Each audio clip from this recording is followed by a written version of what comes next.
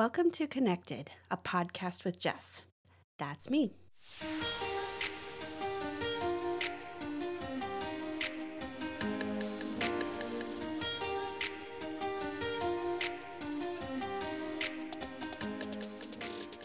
Connections are the secret to a whole life.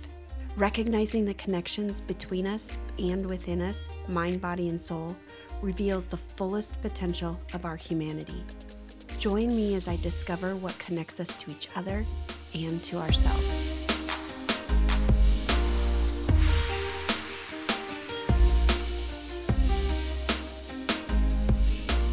Your mind, body, and soul were not meant to live disconnected from each other. Putting all the beautiful parts of you into one breathtakingly whole experience is what you deserve. As a life coach, I work to support your story. Together, we can set free the story of you. I bring guests onto my show so that you can hear powerful stories of other women all across the world. I want you to see how profoundly important living and telling stories is. You can find out more about working with me on my website at jessicatravis.com. I hope to hear from you soon.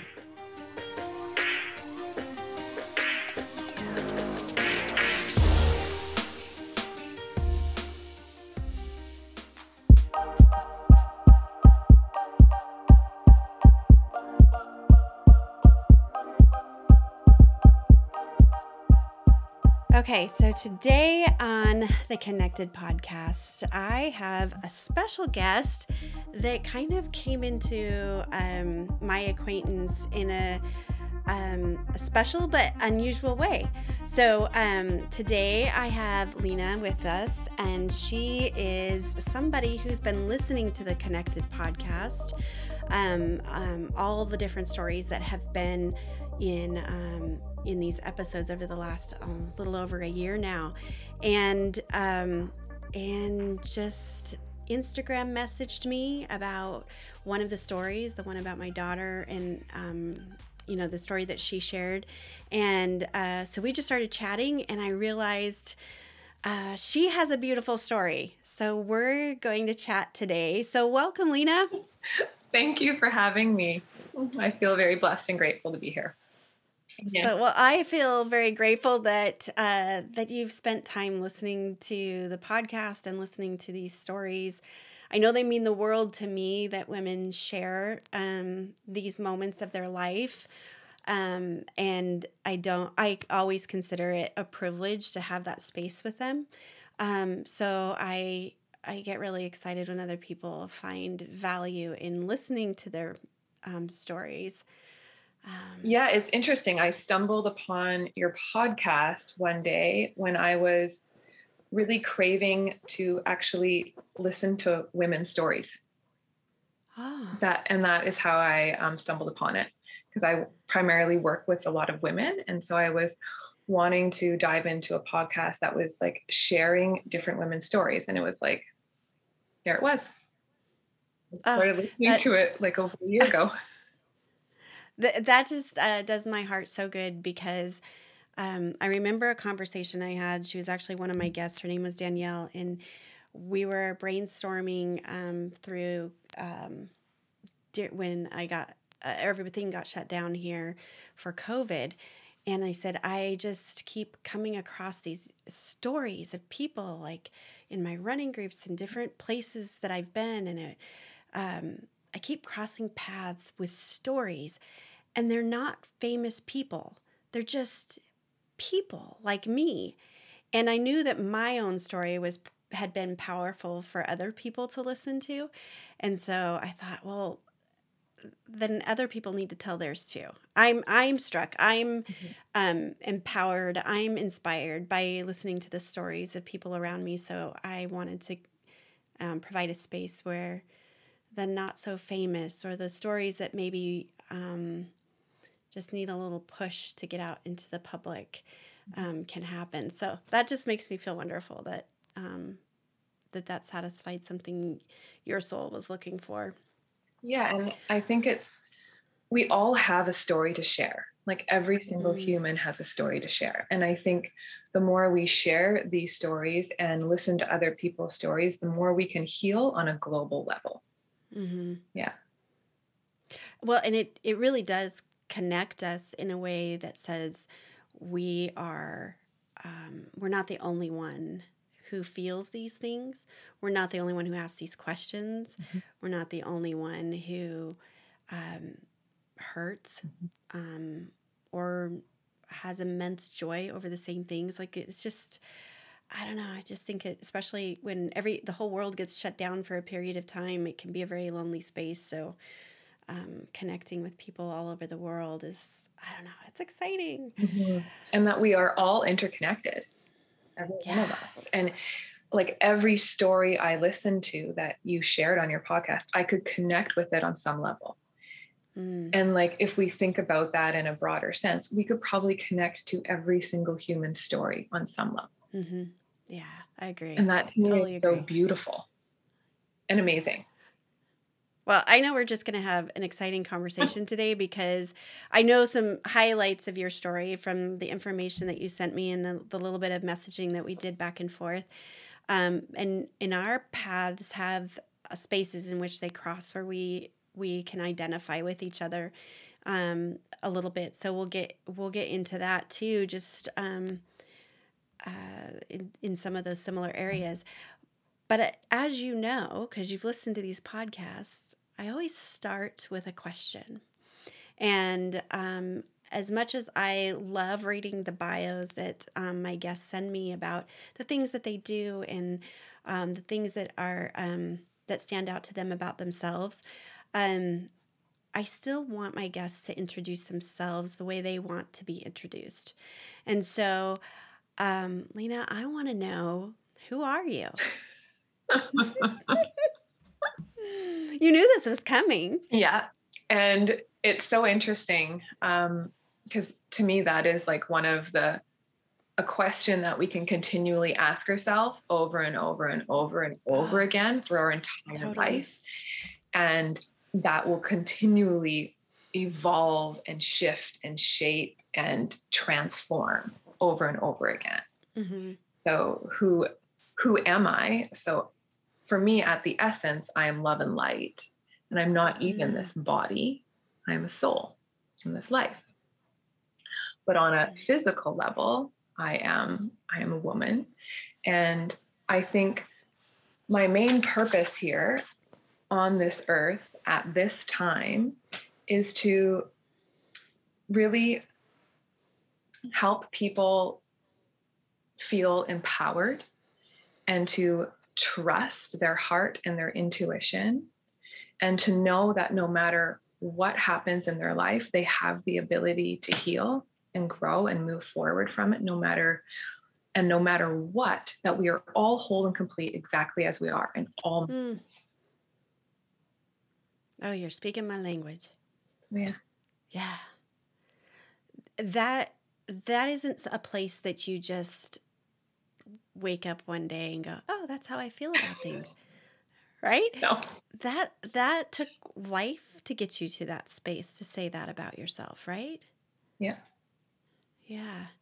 Um so you and I were talking earlier that sometimes um we have these different chapters in our life where things are very pivotal moments that cause us to move or transist or transform who we are or what we're doing or how we're interacting with the world. And it can be difficult to say, okay, well, this is my story, or this is my story, or this is my story. And so when I walk with my clients or my guests through their story, sometimes we just find that through line, that that thing that caused us to journey and move from one of those chapters into the next chapter, Yeah. right?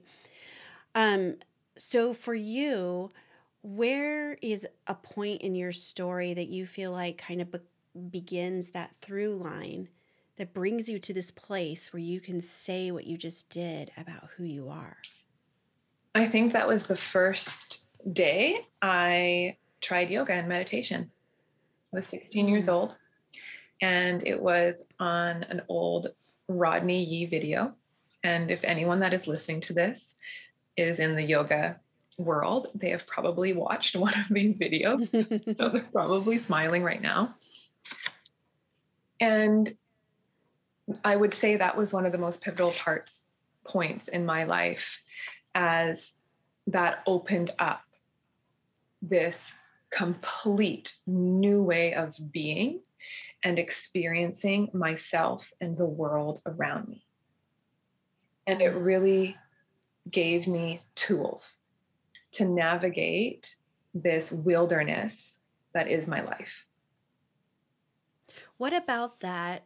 You said it was a new way to navigate. Mm-hmm. What exactly was that? Was it kind of like an embodiment experience, or was it space, time, slow, fast? Like what? I What was was it for having you? a lot of chronic pain for a few years when I was in high school. And I went to a bunch of different specialists. No one could figure out why I was having so much pain. A lot of the sports that I was currently doing ceased. So I couldn't even do a lot of the things that I loved that felt like who I was. Right.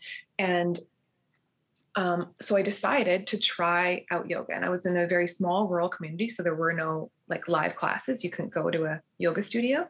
So I found this DVD and I tried it out to see if maybe this could help with pain and also help with my mind.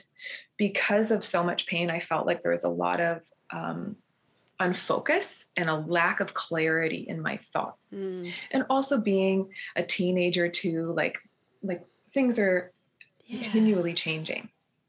And so that really helped me and gave me tools. And actually, I was diagnosed with spina bifida not short after. And one of the specialists said that yoga would be super helpful for me as I grow and as I age with this disorder, with this birth defect. So I have kept up my yoga practice since I was 16. And I know for a fact that it has helped me heal through so many things in my life, and so many illnesses and injuries and different challenges that I have experienced. So it has been one of those main tools that I have been navigating my life with, navigating this wilderness that is so unknown. Yoga absolutely intimidates me. I'll be honest.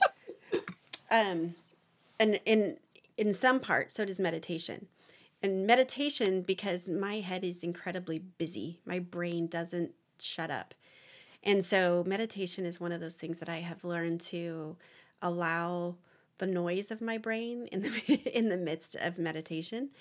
But yoga for me has always been in a community setting, and I feel incredibly like awkward with it.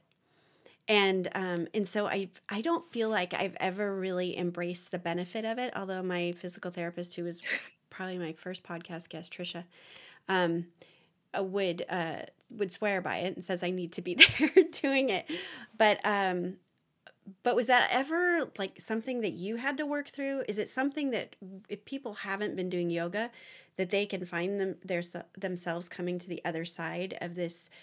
I mean, yoga instructors can do things I didn't know were possible. So, yeah, you know what I'm saying? And I would say my yoga journey has also transformed very much as well. When I first came to it, it was very like specific and clear. I wanted to find a little bit of clarity in my thoughts and my mind and a little bit less pain. That has definitely shifted and transformed. And I would say that yoga is for every body. Every single human can do it. But maybe the type of yoga that is meant for you might be different than the type of yoga that's meant for me. Gotcha. And like the most important posture is like seated or shavasana, right? So meditation or shavasana. And all other asanas were derived or developed in order to calm the fluctuations in our mind. So Yoga Chitta Vritti Nirodha is the second sutra, which is meaning how can we calm the fluctuations in the mind? How can we calm our crazy monkey mind? For me, that's a Okay. daily practice. It's not something that I just Yeah. like all of a sudden I'm like, oh yeah, my mind is always calm and clear. I have to practice it every day. And I actually meditate usually 3 to 4 times a day. And it was after I had my brain injury, I'm just going to skip forward a little bit. Yeah. I couldn't meditate. I couldn't even meditate. I couldn't do yoga. I couldn't walk. I couldn't do anything. So holy was it like hitting this brick wall and that thought of who am I? Who am I? I felt like I am nobody. I am Mm. not even alive. I'm half alive. I am not a contributing member to society. I have no purpose. I have nothing to offer anyone and I cannot help anyone. And I felt like I couldn't even help myself because I couldn't even do the things that I had learned. All the tools in my tool belt, none of them worked. Mm. So I had to relook at this and then sitting by the river and just listening to the river became my meditation because I couldn't close my eyes and bring my thoughts into my body or my mind. And I would just watch the river in quiet. Or sometimes I would just lay flat on my floor and just be. So for me, meditation isn't about controlling my mind or attaining anything. It is actually a moment to just be present with whatever is. And what I said at the beginning, like fully accepting myself as I am in all moments, right? That I'm whole and complete, even regardless of if I've had a brain injury or any kind of injury, or I feel like there's a part of me that is missing. Right. And so my meditation practice keeps bringing me back to that place and just allowing whatever is to be. This concept of acting and being. So acting is very masculine, right? We're acting, we're doing the things, right? Even thinking of doing yoga or doing meditation. But being is the feminine essence, right? How can I just sit and be in throughout my day for little moments and really tap into that energy? And for me, that is about balance and harmony. How can I move through my day with a little more balance and a little more harmony? And if I'm feeling like my mind is going 1,000 minutes in every different direction, and I'm maybe feeling a little bit anxious or ungrounded or unsettled, I will take time in nature or on my floor or wherever it is just to be and to breathe and to listen. That sounds like something I can connect with. You know, especially as I probably, now that the way you worded this, I probably tap into more of that masculine side than I do the feminine side. And if I'm really honest, sometimes I think that feminine side feels a little bit unproductive, or it depends on what I'm working on. Depends on where life is sitting. But I do remember after my brain surgery feeling that same thing. Like I can only take like one sound in right now, and being able to be really present with that one sound. For me, the first trip out of the house after brain surgery was like I got back in the car and I was shaking. Yeah. It was too much. Like my brain actually couldn't pull in all the information, all the sensory things that were happening. And I learned very quickly that this had to be a far more gradual process. Just because maybe my body felt like it could do this thing didn't mean my brain was actually able to absorb everything that was happening. And that was probably the first point for me of seeing meditation the way that you just described it, of just sitting and taking in one thing or allowing one thing, like laying down or and being just so incredibly present with that one thing. That is not something my being was used to. It was so out of my identity, out of my scope of understanding of myself. Um, but it was the thing I had to do. It was the only thing that I could do at that time. Yeah. So I'm going to jump back because this gets intriguing when you just say a brain injury. So, if it's not jumping your storyline too much, is that an appropriate thing for us to go back to understand what that is for you? What happened? Yes, totally. Yeah. I was in a series of 3 different car accidents over a very like short period of time. And this is where my yoga practice shifted a lot too. So it's interesting in that sense. The first 2 weren't as severe, although I was hospitalized for both of them just to like check in to make sure nothing was broken. And I did lose a little bit of work and my cars were totaled. But the third one was, I would explain it as a near death experience. Hmm. I actually I remember leaving my body and like my entire life flashing before my eyes.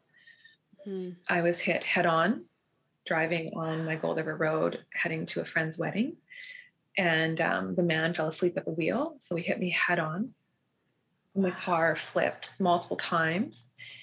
And I remember that split second of like all of a sudden I saw him turn and it was such a split second. It was like, do I turn to try and miss him and possibly end up in a lake because there's a lake on one side? Okay. Or do I just surrender to this because it's going to happen no matter what and probably end up somewhere on the cliff or something? And so I end up on the cliff, which I'm still grateful now because I was unconscious and I probably would have died if I went in the water. Wow. So when I woke up, there was a strange woman in my vehicle. This is like the weirdest part. And her dog was licking the blood off of my body. Wow. And I was so like looking, feeling like I am in a dream. This is not real. Who is this human? Who is this dog? Where am I? Yeah.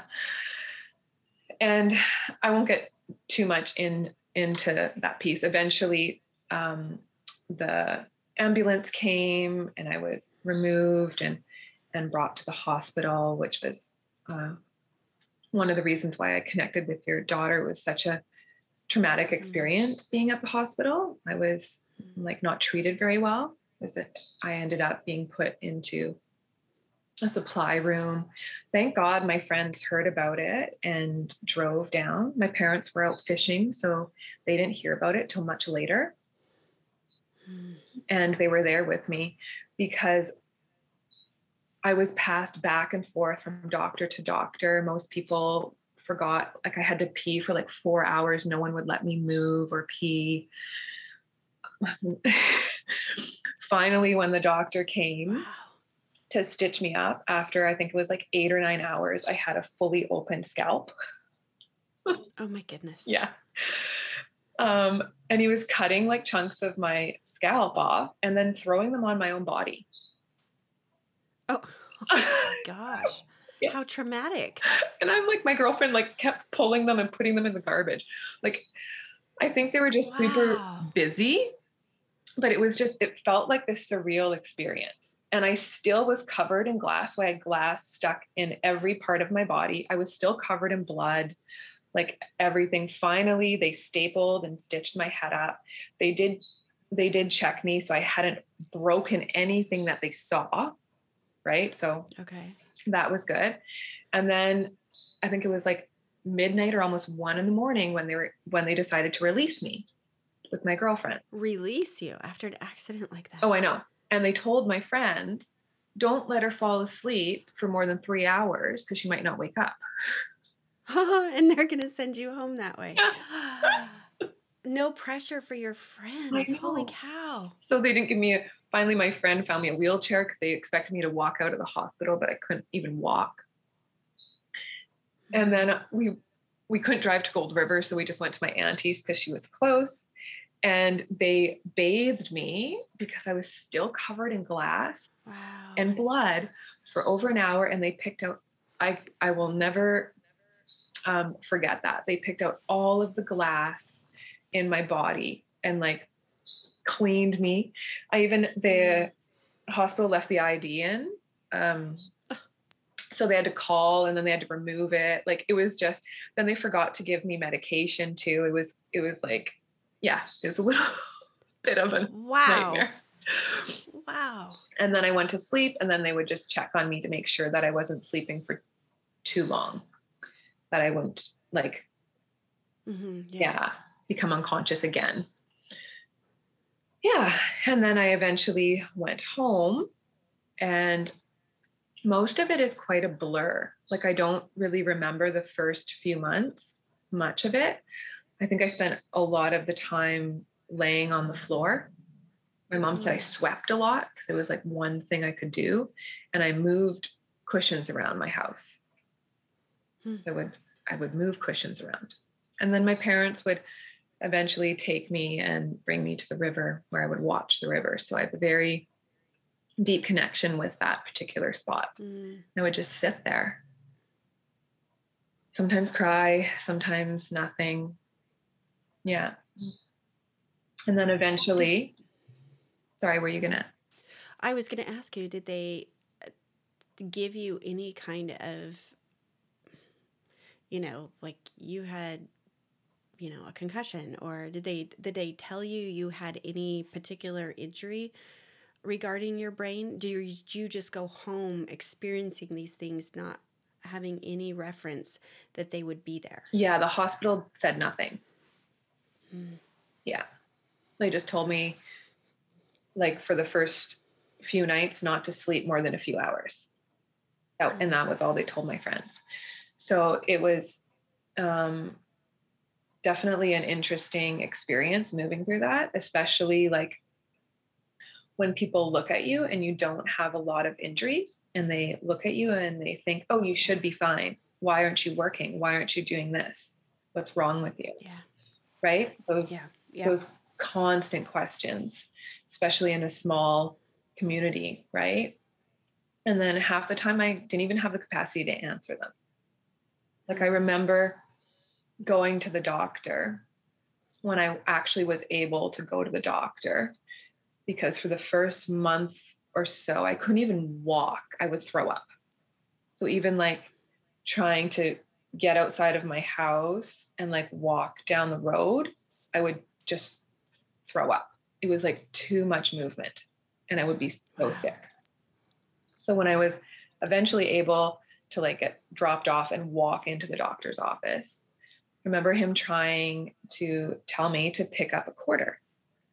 And he would say, pick it up with your right hand. And I remember thinking, okay, I'm going to get this right. I'm going to get this right. And I would pick this quarter up, and it was with my left hand.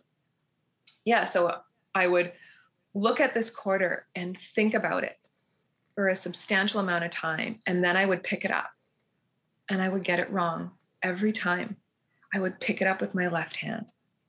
And I would think I'm like, did I get it right this time? Because he would do the same thing every time I would go visit him. And he would look at me and be like, not yet. And he never said no. And I love that word, not yet. Not yet. Like there's so much opportunity and possibility in not yet. And when you're healing or going through any struggle or challenge, to hear like not yet, it's like, okay, but I can get there. I can get there. Yeah. And I will never forget the day that I went there and I actually picked it up with my right hand. And it was months later, like 3 months later. But it was like, I was so excited. I was so excited. And that meant that other things were possible for you too. Yeah. That you got to that space meant that there's forward. Trying to drive again. Not stuck here. Oh, The first time, was that a traumatic experience for you to be in a car again? yes. But living in a small rural community, you have to drive out of town to like get Mm-hmm. groceries or get your car fixed, go to the dentist. So it wasn't really an option, really. And my mom came with me. My parents were so Mm-hmm. sweet. She came with me. And she will never forget this. So the first time we tried, I instead of reversing, I put the vehicle in drive, and I was renting my brother's trailer at the time, and I almost drove right through the trailer. So we stopped. So your That was your brain just had to find its pathways again, had oh, to rewire. I had to rewire You were everything. I couldn't even count change anymore. I had to relearn how to count change. I was a grade 6, 7 teacher at the time. So I couldn't work for over a year. My parents actually had to move me into their basement because I couldn't take care of myself anymore.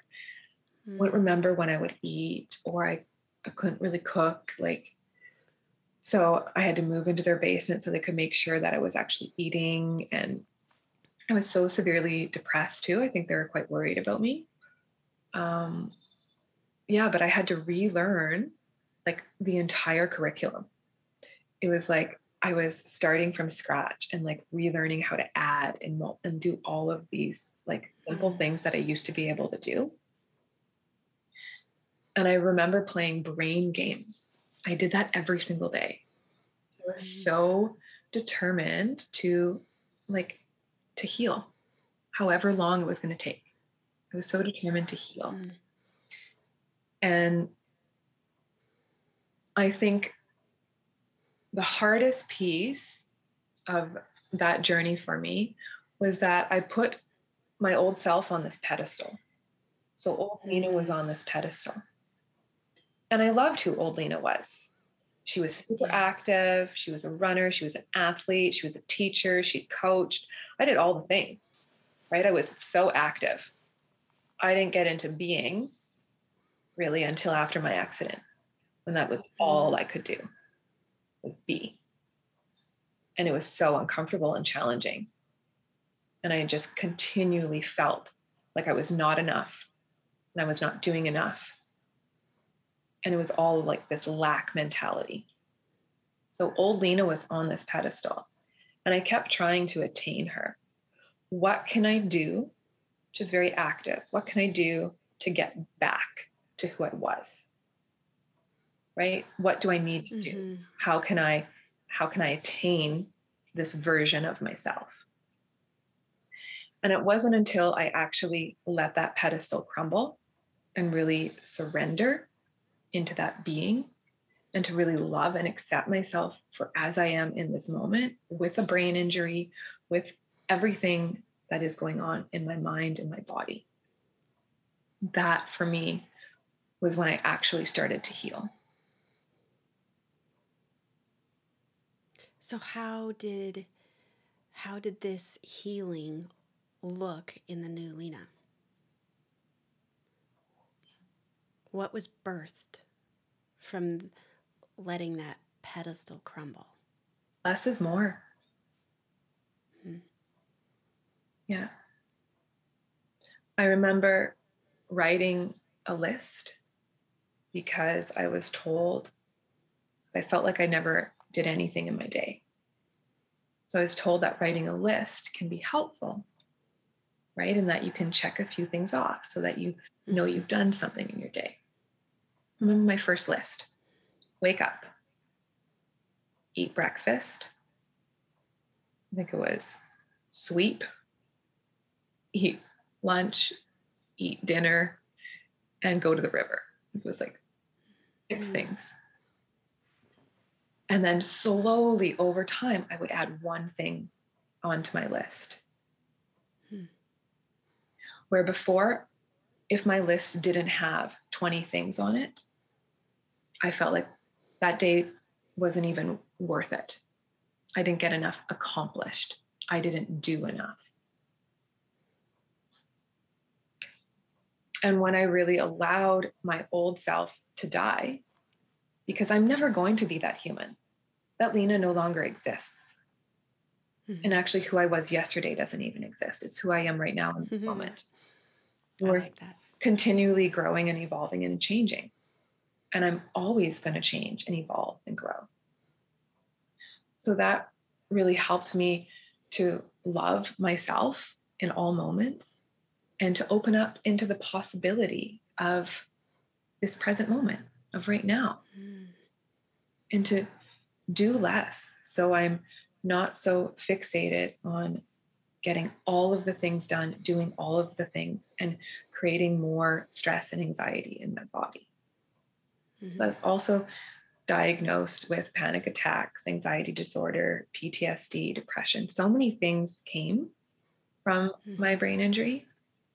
I also had night terrors. So I had insomnia, so I couldn't sleep. So every time I would sleep, I would have dreams of dying, but like vivid dreams. And a lot of them, like people were murdering me. It was really very dark. Yeah. Yeah. And so it was like healing all of that.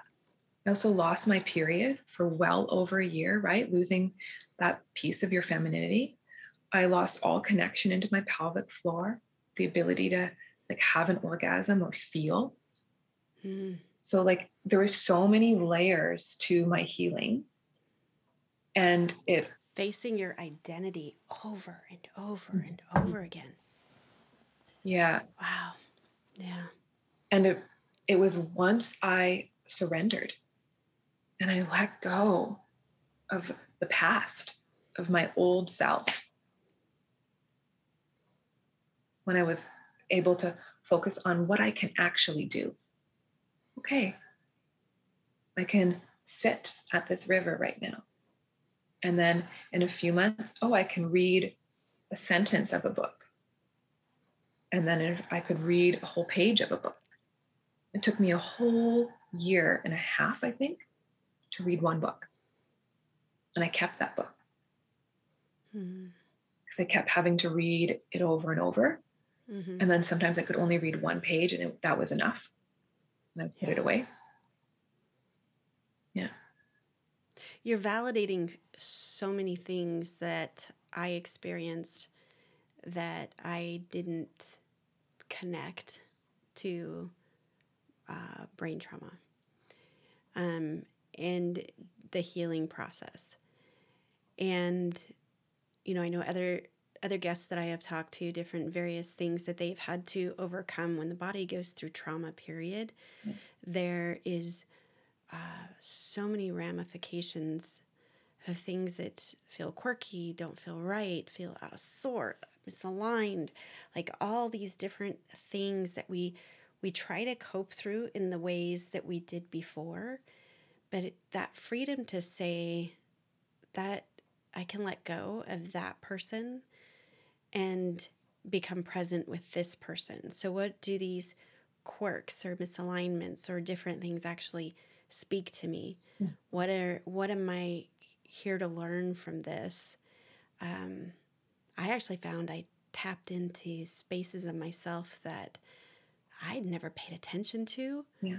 And I think it was like a gift that I get this new interaction, this new understanding of myself, skill sets that I didn't really know that I had, but afterwards I could sit and embrace those. I was running too fast in life and doing too many things that were in that identity packet that I was living in. And when you just don't get to do that, reorientation, and it's like meeting a new friend for the first time, almost like asking all those questions you would of a new friend. You know, those who are you and what do you like? What makes you smile? You know, what do you enjoy doing? And asking yourself those things can be uncomfortable, but they're very adventurous. And I found that I learned things about myself that I went, wow, I didn't know that was there. And maybe it never was. Maybe it's part of the new, but either way, I get this new experience with myself. What what changed for you? You mentioned being a teacher, and um, were you able to go back to that job, or did that part of your life have to change too? It did change, but I'm very grateful that there was a wellness person that was connected to my school district. Wow, she was so helpful to fill because I had so many forms and things to fill out that I couldn't even read and understand. So grateful. Like in the process, I saw 23 different specialists, and I'm so grateful for all of them because I know they all helped on some level. Hmm. But it was definitely my own practices that helped the most. When I went back into the school system, it was on a gradual return, which I was also very grateful for. And I recommend that to anyone that is recovering from a traumatic brain injury or any kind of trauma that really like turned your world upside down, um, to take things slower and little Hmm. bite-sized pieces, right? We can't ingest an entire meal in one bite. We can't heal from anything in one bite. Hmm. And healing is actually a lifelong journey. And for me, that is like so, Yeah. feels like there's so much space and freedom in that, an opportunity to take my time because I'm always evolving and growing and healing, right? Until I'm no longer Yeah. in this life. Trading the expectation of doing to the expectation of healing. Mhm. So my purpose here is to heal myself as a daily practice rather than accomplish this and this. Yeah. It's such a mindset change. It's a massive shift. And that did not happen for me in the first like year and a half of my Hmm. healing journey. Oh no, because you're fighting to get back, like you said, to get back to what you knew was who you were, what was possible for you, Yeah. all those old things. That wasn't the just wasn't. I so get that. I so get it when you say that because it's just not on the radar to say my goal is to heal. We might say it, but what we do is we chase the do, right? My goal was to get back to teaching full time because I Mm, spent like $60,000 and how many years in university because I was yeah. so passionate about becoming a teacher. Like, it's why I'll show you my tattoo. It's why I got this tattoo on my arm from Gandhi. Be the change you want to see in the world. I got that Mm, tattoo while I was becoming a teacher because I really felt like I could make a difference in the world teaching children. And it's so interesting because even the meaning of that tattoo changed through my brain injury. mm, mm, Be the change you want to see in the world. So it's all about me. I cannot mm, change anyone. I need to make the changes within. I need to love myself. I need to accept myself. I need to share that with others. And through seeing that, maybe others can love and accept themselves as they are. mm. I had this interaction with a friend of ours who's a therapist, and he said that, and I'd heard this most of my life growing up, that the greatest thing that you could do for your children, as a married couple, was to love each other. It was the greatest gift you could give your children.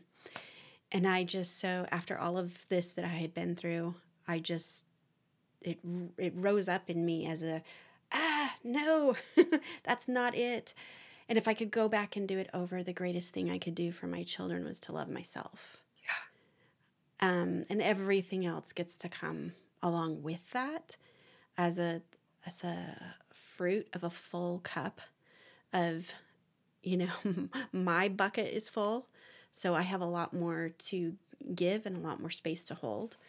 But that was a mindset shift for me too. Was this embracing part of my healing was embracing putting myself first, Yeah. loving myself first. Yeah. That's not easy to do. No, it's not. And for me, I think, and I still do this practice. It'll be 7 years this summer since my accident, and I still do this practice every single morning. Place my left hand on my heart, my right hand on my belly, and I take a few breaths every morning before I even get out of bed. And I just say a few things that I'm grateful for, whatever comes to mind. And I invite in love for myself. So I really realized that I thought I loved Pedestalina, but I didn't truly love her. She was just so busy doing all of the things that I never even gave myself time and space to fully love myself. So loving yourself, what does that look like today? Is that dreaming? Is it building something? Is it, and I don't mean in the do things, but is it allowing those things within you to rise up and create? And I know for me, creation and creativity were definitely a byproduct of healing myself and loving myself. There was expansive spaces I needed spaces to create, where when I was busy I could do a lot of things, but the creative process wasn't there. The this, what could I birth into the world? Yes. What could I birth outside of myself? A thing that came from me. Yes. Yeah, I completely resonate with that. I think, and for me, creating is very feminine as well. So when I'm tapped into that energy, I can journal and write and create and do all of the things. And for me, self-love is listening, right? It's a deep listening to myself. My daily practice changes daily because I'm not there to attain something. I'm there to be and listen. Do I need to lay in constructive rest for 5 minutes and breathe today? Do I need my legs up the wall? Do I need a more intense practice to really like get rid of some anger or pent up energy in my body? So I take that time in my morning, connect with myself, fill my cup up, listen to what my body actually needs. What is it telling me? It's always speaking to us. But often we're so busy with what's going on around us, outside of ourselves, that we're not even able to connect with what we need. And I find that as well for women. I don't even know if I really listened before my accident, or if I even connected with what I need, because I was so focused on doing all of the things for others and giving so much to others. But giving is also masculine energy and receiving is feminine. And I found it so hard to ask for help and so hard to receive from others when I was going through this really challenging time when I couldn't do things on my own.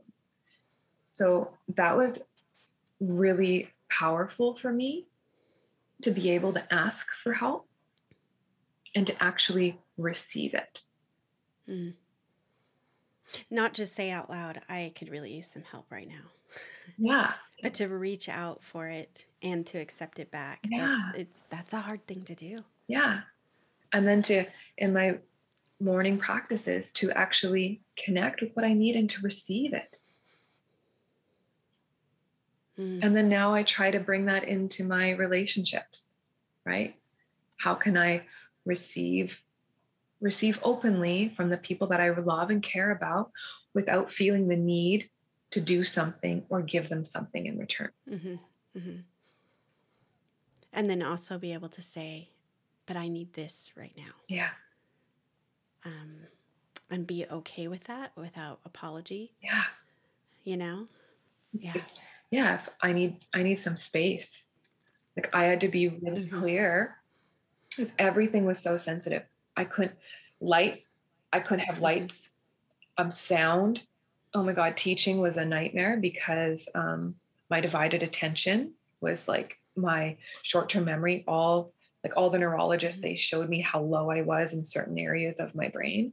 So when I was in the classroom with so many kids, it was so challenging. And I had to let the kids know, like, this is where I'm at. So you may need to repeat things. I had sticky notes all over my classroom to remember words because I also like became kind of dyslexic and I would write letters Mm. backwards or spell words wrong. So the kids actually would make it a game. I made it a game. So they would correct me and get little points. So it was fun and playful. And yeah, Oh, but they were paying attention too. yeah. And then I would have to let them know what I need. You Yeah. may want more lights on, but I actually can't teach with more lights on. And it was so interesting too, because the majority of the kids preferred that. Mm. And I would bring in meditation before we had tests, and they started to love that too. Some Mm. like dark light, a little bit of grounding, a little bit of meditation, and they really love that. So it's really interesting. All of the tools that started helping me, I was able to bring in to the classroom, and it helped so many kids. And I think you spoke a little bit about this as well. I worked with so many kids that were autistic or OCD or had anxiety or panic attacks, all sorts of different things. I read all about it in all sorts of books. We were taught about it, becoming a Mm. teacher, right? How to deal with. Right. I did not understand until I lived through it. Yeah. And wow, did that really shift my perspective of remembering the first time coming back into a classroom. And I was even in a classroom that I had been in before. Teacher, she was one of my best friends, and she was there. And I just read a story. It was like 30 minutes. And I remember having a full blown panic attack. I couldn't see. I was sweating profusely, and I had to go in the hall and throw up Mm. just from that. And I'm like, that's how some children are. That's how some Yeah. people are, just being around other people or having to read in front of people. Yeah. So it really shifted and changed how I actually did everything in my life, how I Mm. spoke to people, how I listened to people, how I taught, how I gave tests, how I marked, how I communicate. Like it Yeah. shifted everything. I had a friend of mine who I kind of touched base with during the time that we here in America shut down for COVID. And a lot of the schools here went to every variation of a lockdown of some kind, of some type of closure. And, she has multiple kids, like I think at least five. And I think she has more than that. But a couple of them are on the spectrum. And one of them I've known since she was very little. And I asked her how she was doing through COVID shutdown and not being in school. And she said, for her, this has been a time to shine academically because she doesn't have all of the social management happening. Where before at school, she had a hard time with grades, C's and D's, because she was managing all of the other things that were happening around her that had nothing to do really with her academics specifically. So she goes to this shutdown, basically school at home, and she starts getting A's and B's. So she was able to take those things, away for a period of time and do something different. And her mom was like, yeah, I know that this can't last forever. The social is part of her education, but at the same time, just seeing this drastic difference that for some people, especially when it's not visible. It's not a, you know, a broken arm in a cast, or it's not these things that we just see when we walk by somebody. Yeah. That there is a real lack of understanding of how we all need to interact in this world. I remember when I first lost my eyesight, it was very rapid. And when you lose eyesight in one eye, you lose your depth perception, which means I am tripping all the time. I'm not seeing steps where they, you know, in the way that you do with both your eyes functioning. And then all of a sudden, the world gets really fast when you have to calculate what's happening in front of you and where you're taking your next step. And is it as high or as low as I think it is? Is it where I think it's at? And you're spending a lot of energy managing that. Then the world around you gets super fast. Why is everybody moving that fast? Why is everything so loud? Why is everything, you know, whatever it might be? It was, I have such a different perspective of being in public around other people, wondering, is there something going on that I don't see? You know, how can I be more gracious in my interaction with other humans, not knowing those injuries that don't show, right? I think one of the things I continually think of in all aspects is we are all doing the best we can with what we have. So every human is doing the best they can with what they have. And what they have may be different than what I have. And for me, there is acceptance in that and non-judgment. And that no matter what someone is doing and whether we think it is right or wrong, that for them, that's the best that they're doing. And that is okay. Yeah, because it's about shifting the focus of being rather than doing. Yeah. And when we start to change that expectation on ourselves, we do that to other people too. We change the expectation on them, which is quite freeing in and of itself too. Yeah, totally. So I checked out your website, and you've got a lot of things going on there.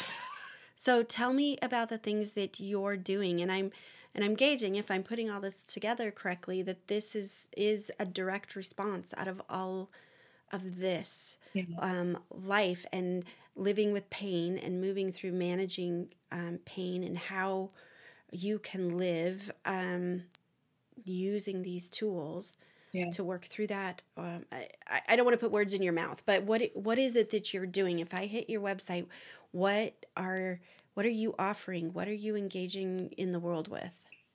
This is not on my website, but it is one of the most profound things that I do right now. So I work at the Head Injury Society here in Campbell River. And I was very afraid to even reach out and to work with people that have suffered stroke and brain injury while I was healing still. And I got over that, and I volunteered for a while. And after so many months of volunteering, they actually made it into a paid position. So it is one thing that lights me up so much, is to share a little bit of my story with people that have suffered stroke or brain injury. And every time I do, every human in that room has lived through what I'm sharing, has experienced it just in their own bodies. And I think that is one of the most important things in this life, is that we are able to share our stories, but we're also able to share our stories in community, in groups of people that have lived through that same experience. Yeah. So that is one thing I do, but that's in person. Obviously with COVID, we went online, Zoom. Everything shifted as well with COVID. And I would say primarily what I do now is yoga therapy and Ayurveda. My yoga teaching was a lot more intense before, and it definitely shifted with my brain injury because I couldn't come into that intense practice anymore. Mm. So I had a lot of injuries in my body too. So I started getting into myofascial release and tensegrity and more like Oh, somatic. so you didn't connect with Trish at all? My podcast with Trish. Did I? I'm I was going to say this is her whole world is fascia I think and I did. I think I listened to yeah. that one. That was a little Yeah, while ago, she right? yeah, well, I think she was actually my very first podcast, first or second, and she she was my anchor through healing too and understanding Yes. how much the body holds these things and how to work through Yes. it. So, yeah. Anyway, Our you our say her issues words. are in our tissues. I say that Oh, all the oh, time. there you And go. I Oh, Trisha's gonna love you. She's gonna listen to this and go, "Oh, I need to meet her." so for me, like I use all these different modalities and I started studying Ayurveda, which Mm, was it's a sister science to yoga. And I love it. It's the science of life, the art mm, of living.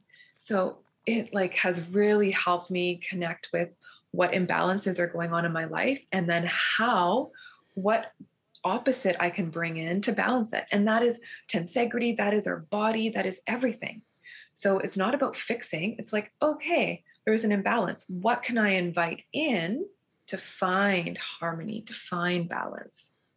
mm, So, yeah, I work privately one on one with people, as well as I do series and groups. And then I teach Ayurvedic cleansing and detoxing, because that is also something that really helped my mind and my body was through food and my gut health, because it mm, was not good and it was not healthy when I was going through my brain injury. And in Ayurveda, they talk about the 7 layers of tissues. And so when you think of it in that aspect, my body was needing to heal my brain. So many other layers weren't being healed. mm. So when it was healing my brain, I noticed all these other things coming up, which is really interesting. So I had to go into other areas and avenues to start to heal different parts of myself. Yeah. So if you check out my website, you'll see that I primarily do series. So I offer series throughout the year. I love teaching women about pelvic health and pelvic floor because I lost all connection into that area of my body, and reconnecting to that, my womb space in that area was very, very healing for me. Mm. And I also teach tensegrity, biotensegrity. So working with our fascial system, incorporating yoga. And I love teaching yoga for persistent pain. So helping people that have experienced injury or trauma or have persistent pain in their body. And even if you have persistent pain in your body, it may not even be from an injury. So just really like sitting and acknowledging and honoring people with Mm. whatever is going on in their body. And I love teaching. It's I made it up. It's called Yin Fusion. So it's a combination of Yin yoga with a little bit of like ball rolling, myofascial release, a little bit of biotensegrity, a little bit of somatics. It's kind of like all together. So that's something I love teaching. And then I do a chakra series. So we go through all 7 of the chakras, which has, again, that's another layer of my healing. And that has been so pivotal getting into Mhm. the energy work. That's why I did my Reiki training. So I also have my level 2 Reiki. And describe to me what Reiki is. It's kind of a buzzword in life coaching right now. Mhm. So I'm hearing it a lot of coaches getting a certification in it and training in it. Chakra is a new word for me. Surprisingly, after all these years, I'm kind of hearing this for the first time. And can you describe to me what Reiki is? Yeah. For me, it could be anything. It's not a word that I have a lot of reference for. Yeah, and I'll say it super simple. So for me, Reiki is energy. everything is energy. Actually, even our Mhm. chakra systems are energy. So, Reiki is a form of using the energy that is within you, as well as the energy around the world and in the person. So, you're just putting hands on someone's body and you work with the chakras. So, you work into all those 7 energy layers. And you can also feel energy moving through that person's body. So, your hands can move around. And if you've never explored it, I would recommend it to everyone. Go and see how it is for you, especially if you're on a healing journey. I've Mhm. had a few sessions done to me and they were profound. Mm. Yeah. Some people can come and all of a sudden they have less pain, or you're unblocking an energy channel so they feel more connected or alive or balanced. Yeah, you can, and I do it on myself. So I Reiki myself. I Mm. also Reiki my food before I feed it to my family. So I'm sending like positive energy into the food, and that is energy that we are ingesting in our bodies. I Reiki my animals too, Yeah. and you can send it distance. So when during COVID, I was sending distant Reiki to people in need, especially when India was going through that, and Yeah. states with the Black Lives, like just so many, yeah. Or if a friend asks, I'll send it to them. Well, one thing that I am becoming more and more attuned to in there's physical healing, there's emotional healing, there's spiritual healing. I mean, yeah, we're just such a Yeah. complex being, right? And one of the things that I'm very aware of now is, where is my energy going? Hmm. Is that where I want it to be? Is that where I want to spend it? Almost a bit of a commodity. Like, I want to cash out my energy in this? Is that really what I want to be doing? And some of that is taking some of that energy and holding it for myself. Where I deplete so much. Yeah. So this is a very fascinating thing for me, something Yeah. I want to dive into a lot more. Um, Because you can because Reiki yourself to balance your energy. uh, hmm, Yeah. And same with even working with your chakras, right? If you're noticing that your a certain area is a little bit imbalanced, you can focus on that particular chakra. Right. When I was healing my sacral chakra, I was chanting, I was eating more orange food, I was being in water, I was connecting with all of the elements of that chakra, hmm. dancing, moving, exploring. Yeah. This is just not something. I mean, I think there's avenues of cultural environment for this, but it's not necessarily how we are wired as a society. When you talked about this masculine and feminine energy, how much as women we adapt to the masculine energy to find our place in life and in this world, and yet always finding this tug and pull back to that feminine energy. Yeah. um, I think men experience that too. I think they are being given more permission to pull out of all of that masculine energy Yeah. and pull in that feminine energy. But it's definitely not the way our society is just naturally wired. Yeah. So it takes work. I think it takes a guide. It takes someone to show us the way, to show us a different way of doing what we've always done, right? Or a different way of being. Yeah. Yeah. Yeah, exactly. And yeah, it's so important because it doesn't matter if you identify as masculine or feminine. Right. Every one of us has a right side, a masculine side, a left side, a feminine side. If you are human, you have masculine and feminine. And we need Mm-hmm. to balance that, right? The moon and the sun. How can we move through life with balance? We need to rest just as much as we need to do and be active. But you're right, our Mm-hmm. society puts more emphasis on all of the things we do and can attain rather than just resting and being. Mm-hmm. And it's so important for all of us to also be in that space, to honor that space. And I feel like when I'm a more balanced version of myself, I actually am more focused with my doing, and it's more intentional, more present. Yeah. Yeah. Okay. I have a million different side topics I want to go on with you. And my mind is actually kind of buzzing with questions and thoughts that will probably get us off your story so much. But I do want people to be able to connect with you. And so I'm going to put information about your website and how to connect with you in the show notes. And you're open to people reaching out to you, correct? 100%.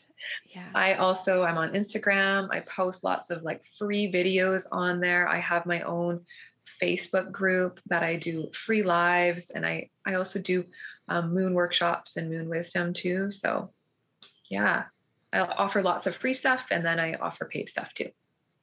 Awesome. Mm-hmm. Well, I am so grateful that you would share your story. I know there's so much more to your story. It's just so hard to contain into one podcast episode, I know. But I think that the things that you shared are very very easy to connect with, because I think many of us have felt things in some way, shape, or form to what you're feeling, what you have shared, everything from burnout to injury to illness, all of those things and everything in between. So I'm incredibly grateful that you allowed your story to be shared here. And I am also really grateful that the stories of other women have been part of your healing in your life and your way to connect with other humans too. So thank you for DMing me. That sounded really bad. Because it was life-giving to me to have feedback, but also to just connect with someone who's doing the healing work as well. So yeah, I hate to do this, but it's time for us to go. Yeah. Like I said, I have so many things I'd love to talk to you about. You can also DM me. Yeah, I know. I will be. Because you also put some things in your description, in the information that I asked for about, just who you are and stuff. Oh, yeah. That we didn't even get into, like moon goddess and kitchen witch. And there were just some beautiful words in there that I wanted to tap into. So we might just have to do another episode at some point and talk chakras or something. And Ayurveda. I don't know. Yeah. So yeah. So, okay. Well, for today, thank you. Thank you for sharing your story. And I am excited to have other women hear from you and be inspired by you. Awesome. Thank you so much, Jessica. It has been such a pleasure, and I feel very blessed and grateful to be here and to be able to share my story. Thank you. Yeah.